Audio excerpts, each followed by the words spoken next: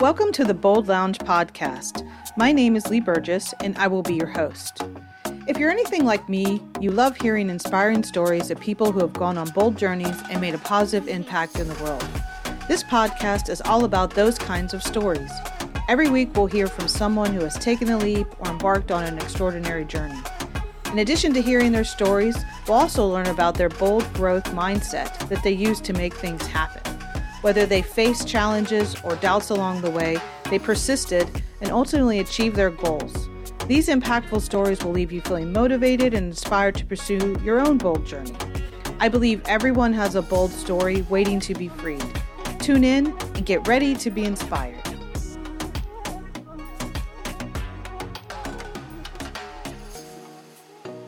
Welcome to the Bold Lounge. Today I have Janine Broussard. She is the founder of the Help Us Grow Foundation, which is a nonprofit organization focused on early childhood learning and development. Welcome, Janine. Thanks for having me. I'm so excited to talk about you, some of the bold moves that you've made with your foundation and the great work that you're doing. But we'll start with the definitions of bold, as we usually do on the podcast. Would love to hear, in your world, what the definition of bold is. Sure. That's such a great question. And it gave me a lot of thought on what does bold mean to me? And for me personally, it's really being transparent and sharing your moral values with other people and being a role model. So, being bold and stepping into conversations that are uncomfortable and just really assisting with the thought process, tackling hard issues. Yeah. So being authentically you and doing it in a way that's meant to help support or help others grow or even yourself grow. That's true. Yeah. So when in your life, and you can go back as far or do something recent, what is an example of that definition of boldness in your life? Yeah. So I considered what is the first time that I was bold, that I made the bold move way back when I was taking dancing class when I was a young child. We were doing a tap dancing routine, and it was in a large auditorium. And the older girls had to do cartwheels on our wooden boxes. And we had to go stack up our boxes. So there was 20 little girls with little tiny boxes, and we had to stack them up and make a pyramid so that the big girls could do a somersault or a cartwheel. Mm-hmm. And I probably was the 15th girl in line to sit down my box. And I realized if they're really going to do a cartwheel, this pyramid has to be structurally sound. And so all of the boxes didn't match up. They were just kind of off kilter. And I was worried that the big girls were going to get injured. Yeah. I don't know why in my little mind, I thought that it was necessary during the whole production that I would realign every single box to make the pyramid just right. And so everyone was wondering what I was doing, but I just had this big passion to make sure that they were going to be safe. Mm-hmm. And so that's what I did. I fixed all the boxes. And then everyone, when I got off stage, everyone's like, why do you do that? Why? And then when the audience saw the big girls having to do cartwheels, they all clapped. And then when I came back on stage, they all clapped. And so that was my big bold move.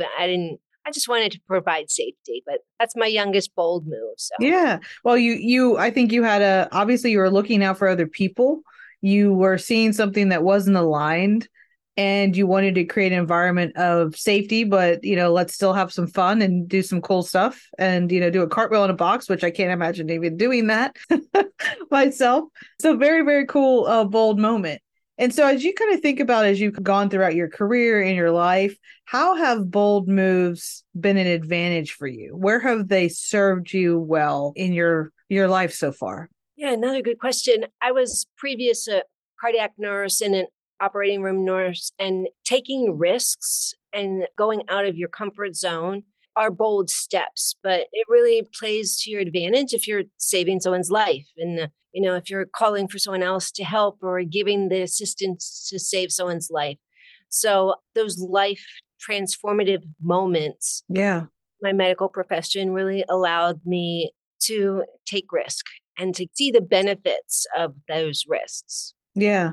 So one of the things as people kind of step into it, and we're going to talk about the foundation that you formed, which was also a bold move, But I think as people think about taking those risks or stepping into them, sometimes it's hard to do that. Obviously, as a cardiac nurse or operating room nurse, like you're doing that you don't have time to think. You can't actually, you've been trained, you have expertise, but you've got to move and be decisive.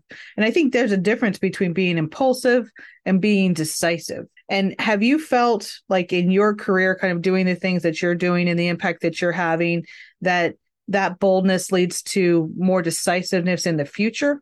Help Us Grow was created out of a bold move, but Okay. it's a collaborative experience. And so collecting really smart people to help us grow is something that was very decisive. So all of our board members have a certain position to help us grow.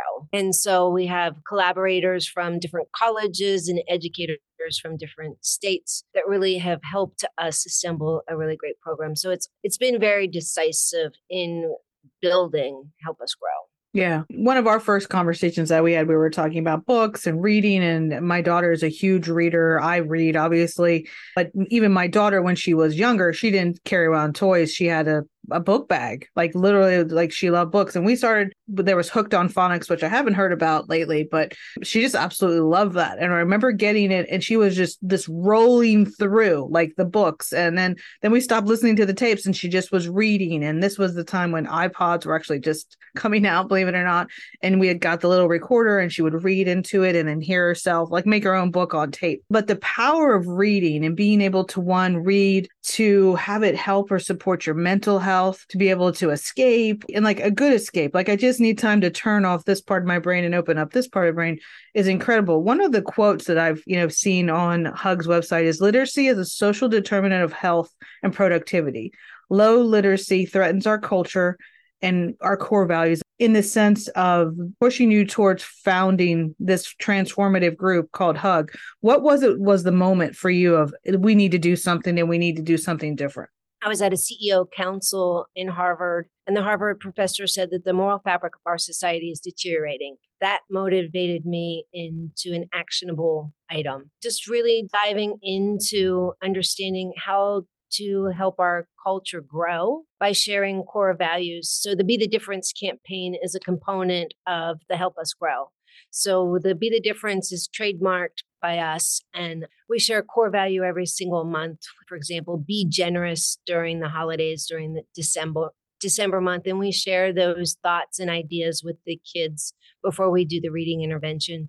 So I really just want it to be bold, make a difference in society, as well as elevate literacy. So it's a two-prong approach in both segments. Has reading impacted your life, and in what ways has it? Yeah, so I think I'm dyslexic and I've never been diagnosed. Okay. So there's many kids. The public schools don't have the bandwidth to monitor dyslexia and monitor learning differences. And so I think everyone has a little bit of some deficiency. And if we can target those kids, find those kids, and help them in that capacity, we grow reading, we grow their confidence. Mm-hmm. And you work specifically in grades 1 through 3, correct? Correct. Some of the most formative years of reading.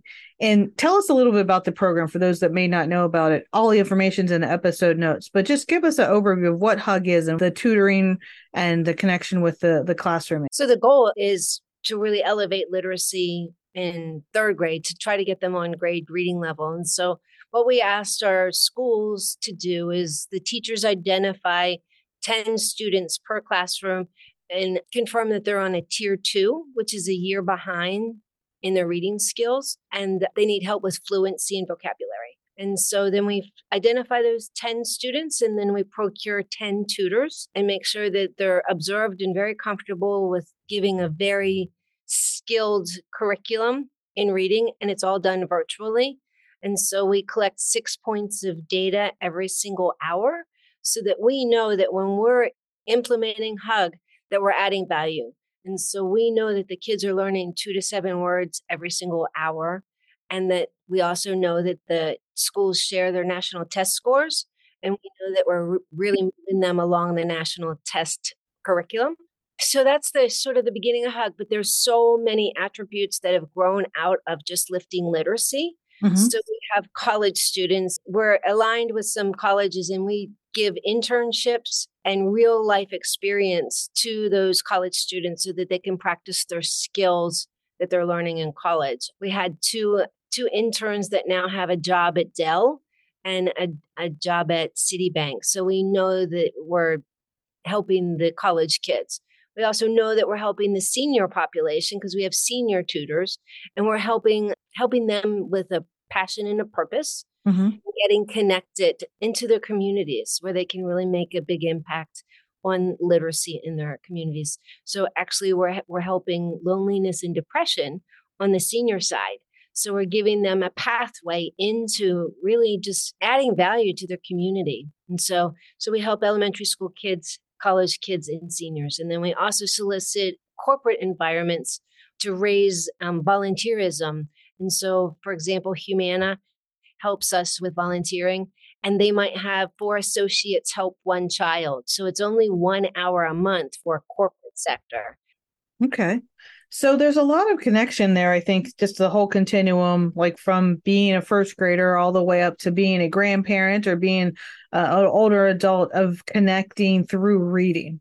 Like you said, passion and purpose, and being able to give your time and be able to serve others, which I think is so important. Then obviously be a child. When you're a child and you can't read, I can only imagine that it kicks your confidence. Even me, yesterday I'm writing my book and I was reading my chapter out loud, and I was doing we were in the car, but I was still doing a terrible job reading it out loud. And I was like, wow, I used to be able to read out loud so well. I was like the first person that would raise my hand. I was that annoying girl in the classroom. But not being able to read, what does that do? Tell us, educate us about the impacts of that in the early years. I mean, we assume it's not good for confidence. It's not good for them being able to complete their assignments. But what are the other things you've learned through the HUG program? So usually, it's the troublemakers. Mm-hmm. The kids that get into trouble, they're always doing something else to get out of reading. And we provide a really safe environment for them to make mistakes and to say, I don't know this word. And they really build the confidence and have that bonding with their tutors to have that safety net to say, I really need help. And so there's many, many stories, but if you go on our YouTube channel, you'll see a few testimonies of parents, of students, just saying how much the Help Us Grow program really, really helped their reading, helped their confidence. And so one story that I like to tell is that we had a 3rd grader that was Hispanic, and she couldn't read or write in English or Spanish. And we have a tutor that helped her learn how to read and write in both English and Spanish. And now she's a rock star in the classroom. So that's one of those good feeling stories that happens a lot. Yeah. And we're just there to really lift literacy, build that confidence, and make self-sustaining learners so they continuously want to grow. Yeah. And a lot of the things that we do, like even in our world that we work in, I think now the 8th grade level is where we're writing to. And sometimes even, we're asked to do it lower. So I think, for me, it does seem like the problem needs attention. The challenge needs support, and we need more people. So one of the things that you do is a tutoring program. So tell me about how someone can be a tutor, or how do we qualify as one? How can more people, if they want to, learn more to help? Yeah, that's a good question. So you can go to our website, which is hugreadingprogram.org. There's a I want to be a tutor button. You click on that button and it will roll you through several emails to tell you about our program. And then you can sign up and do our code of ethics, do our background check, and then sign up for a training session. Training sessions usually run from an hour to an hour and a half. Mm-hmm. Then you can pick your opportunity of where you want to help your student or what time. Right now we have 12 sessions throughout the week. It starts September 11th. And we only have 120 kids right now, but the more tutors we get, the more students we get to help. And so my goal would be to have 500 pairs by the end of spring semester. Okay. That would be amazing if we could get, and you can timeshare a student. And so say your schedule's too busy and you can't give 1 hour a week to lift literacy, maybe you can get a partner, and then it's every other week. So you could timeshare a student and really elevate and bond with that student. Is it in person or virtual, or how do you tutor? So it is virtual, Okay. but it is a hybrid component. So we have 10 tutors, 10 students, and then we have 2 Hug employees. One is an on-site specialist, so at the school or at the facility where the children are, and Hmm. that would be the physical aspect, the hybrid aspect of the job. And we have that person set the children up on iPads that we provide and headsets that we provide. And then we have the Be the Difference stickers and mints that we give to the children to participate. And then there's an online job description, and that person navigates the Zoom rooms and makes sure everyone comes into the Zoom rooms and then pairs the student and the tutor up in a private breakout room. So they have a private one-on-one session. Okay. And what results have you seen? I know they're quantifiable and they're incredible results. Like, what are some of the things? Obviously, you had that one example of the girl not knowing how to read or write in 2 languages, and now can do more than probably both of us, possibly, definitely me. I can't read or write in 2 languages fluently. So, from the perspective of that, what results? How do you measure the outcome of Hug and the interactions? Yeah, so we take 6 points of data every single hour that we tutor because we want it to show that the tutors are adding value. And so we have a pre and post engagement score of the student. And then we have the first read, how many words they struggled with, and then they read it again, and how many words did they correct. Through all the aggregation that we have in QuickSight from Amazon, AWS, we noticed that the kids actually are learning more virtually. So Okay. they learn 2 to 7 words in every single hour. And so the average national score in the schools, they're thinking that they should have 3 words a day. And because of the one-on-one, not that we're professionals, but it's just one-on-one mentoring and tutoring, the kids are learning that 2 to 7 words per hour. And Hmm. that really amplifies their national test scores. And so pre-pandemic, when we were in a large group setting and all the kids were in the cafeteria and all the tutors were in the cafeteria, it was like a big party. It was really fabulous for the kids. It was very interactive, but it was very distracting. Hmm. And so we found out that pre-pandemic, it was 2 to 4 words. Post-pandemic, or in the virtual world, it's 2 to 7 words that they're learning every single hour. Yeah, so there's less distraction. Not that it wasn't positive to see the buzz and the energy, but just thinking about someone's energy, they're all focused in on the book and the one-to-one interaction. So that's actually created an improvement in the number of words they can learn per hour. And then what do you say to someone who's like, I'm not sure whether I'm qualified to be a tutor or if I can do it, just to go to the website and walk through the prompts and learn more about it? Yes. And so, if you have more questions or just want to try it, just observe Hmm. or just come to a demonstration, a virtual demonstration, and you don't have to, you just want to see more about it. There's a ask for help or contact us, and we can plug you into any tutor training session that we have. My desire is let's find a solution. Let's really just scale and lift literacy and change the life of children so that they don't turn into a life of crime. Yeah. So if there's a correlation between not being able to read, dropping out of school, and then not being, able to put your energy and your actions to good, and you might turn to something that's not so good. Hope is a very strong piece, and I think belief is even stronger. So believing that we can make the change and see improvements, we would see a higher graduation rate, we would see a higher employment rate, and we would see kind of our communities come back to maybe what we were used to in the sense of cohesiveness and connectedness. Obviously, there's a lot of other variables that go into it, but feeling, I think, confident in ourselves and our abilities is one of the key things that pushes us forward. And there's always moments of self-doubt that creep in. And as a child, in first through third grade, and I bet everyone can remember their first grade class or second grade class. We were naming all our teachers the other day, and I even can name all my teachers, K through 12. So I think you remember those things. And I remember in my second grade classroom was one of the times when it was math for me, not so much reading, but just trying to figure stuff out. And one of the things that I found, and I think this would be true on the reading side as well, and comprehension, is that my teacher took the time and had the patience, right? And that's what a tutor does. They can take the time and have the patience. So tell me a little about your team and kind of all the people that make up your team and the things that they bring and that we should know about Hug. Sure. We have a great team. So our board is deep and they're so helpful. We have a retired superintendent. We have 2 or 3 reading specialists with 30 years of experience. And so that's just sort of the board level and the executive level. And then we have directors in each region. So we have a Kentucky director and we have 2 Central Florida directors. And then we step back and we have 20 Hug ambassadors. And those are the senior Hug people that have been with Hug over 5 years. And then we have all of our college students that help us in data analytics, and then the educational students that actually show up to be tutors and practice all of their teacher skills. So I suspect we might have around 200 people in the Hug footprint to help us grow the program. Yeah.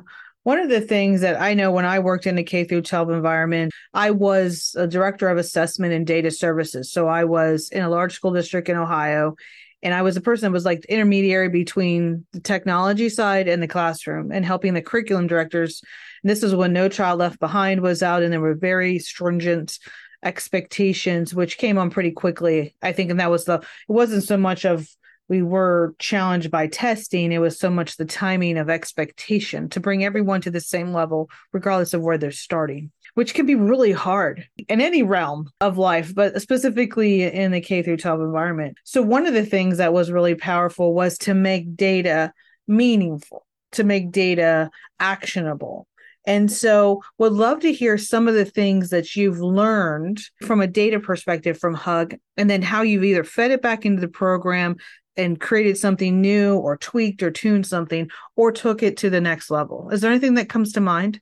Yeah. So user experience. We look at our children as our customers, our tutors as customers, and then any prospective people. And so we want to ensure that user experience, or this educational experience that we're inviting people to utilize, is easy and simple. And so every single summer, we look at feedback from our tutors, from the schools, from the parents, to say, how do we make it easier? How do we make it more accessible? And every single year, Hug is constantly evolving. Yeah. Always are making it better. And so just getting that feedback from everyone is super important to us. Yeah.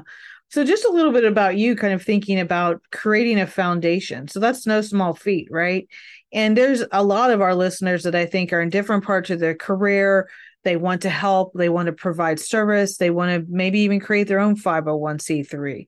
What guidance would you give them, or what advice when they have that gut feel that they want to do something? And they might not have to be a founder of it. Maybe they just join it or have different roles. But what advice would you give someone who's just having that gut check they want to do something bigger? Collect really smart people to help you. You don't have to do it alone. Yeah. Do it alone. Yeah. It takes a lot of people to make the creation. One small story is, I was going to tell Hug my idea, my vision, to a law firm to get them to help do the 501c3. I was a little bit late because I couldn't find parking and I was a little disheveled. But I gave my pitch to the lawyer there. His name is Ross. And he goes, okay, well, let's do it. Let's start filling out the paperwork. I'm like, well, it's lunchtime and I'm late and we're overtime. He goes, this is so important. We're going to do it right now. So he started it. And so find people that can really exponentially help the process. That's my 2 cents. Yeah. So know that you don't have to go it alone, and know that there's other people out there to help that. And I think that really, extrapolates into lots of things that we do as adults, of like, if we feel like something's not aligned or not safe, going back to your example, like talk about it, say something about it, and do something about it. And I think that's bold in itself. And you started doing that early on, and you've done it throughout your career. So as we end the podcast, what are the main things, you want our listeners to know about Hug, about reading, and the difference that they can make? It's easy and it's simple. It's inclusive. We need everyone. 50% of the population reads at 6th grade level, and the other 50 read above. So it's a 50-50. So everyone that can read, please come and help lift literacy, whether it's Help Us Grow or another program. We need to do it. Yeah, be bold, be a tutor. All the information is below in the episode notes. Thank you so much, Janine, for being on the Bold Lounge. Thank you. Thank you for having me. I've enjoyed it. Thank you for listening to the Bold Lounge podcast. Through the continuum of bold stories, vulnerability to taking a leap, you will meet more extraordinary people making a positive impact for others through their unique and important story. By highlighting these stories, we hope to inspire others and share the journey of those with a bold mindset. We hope you've enjoyed this podcast and look forward to sharing the next bold journey with you.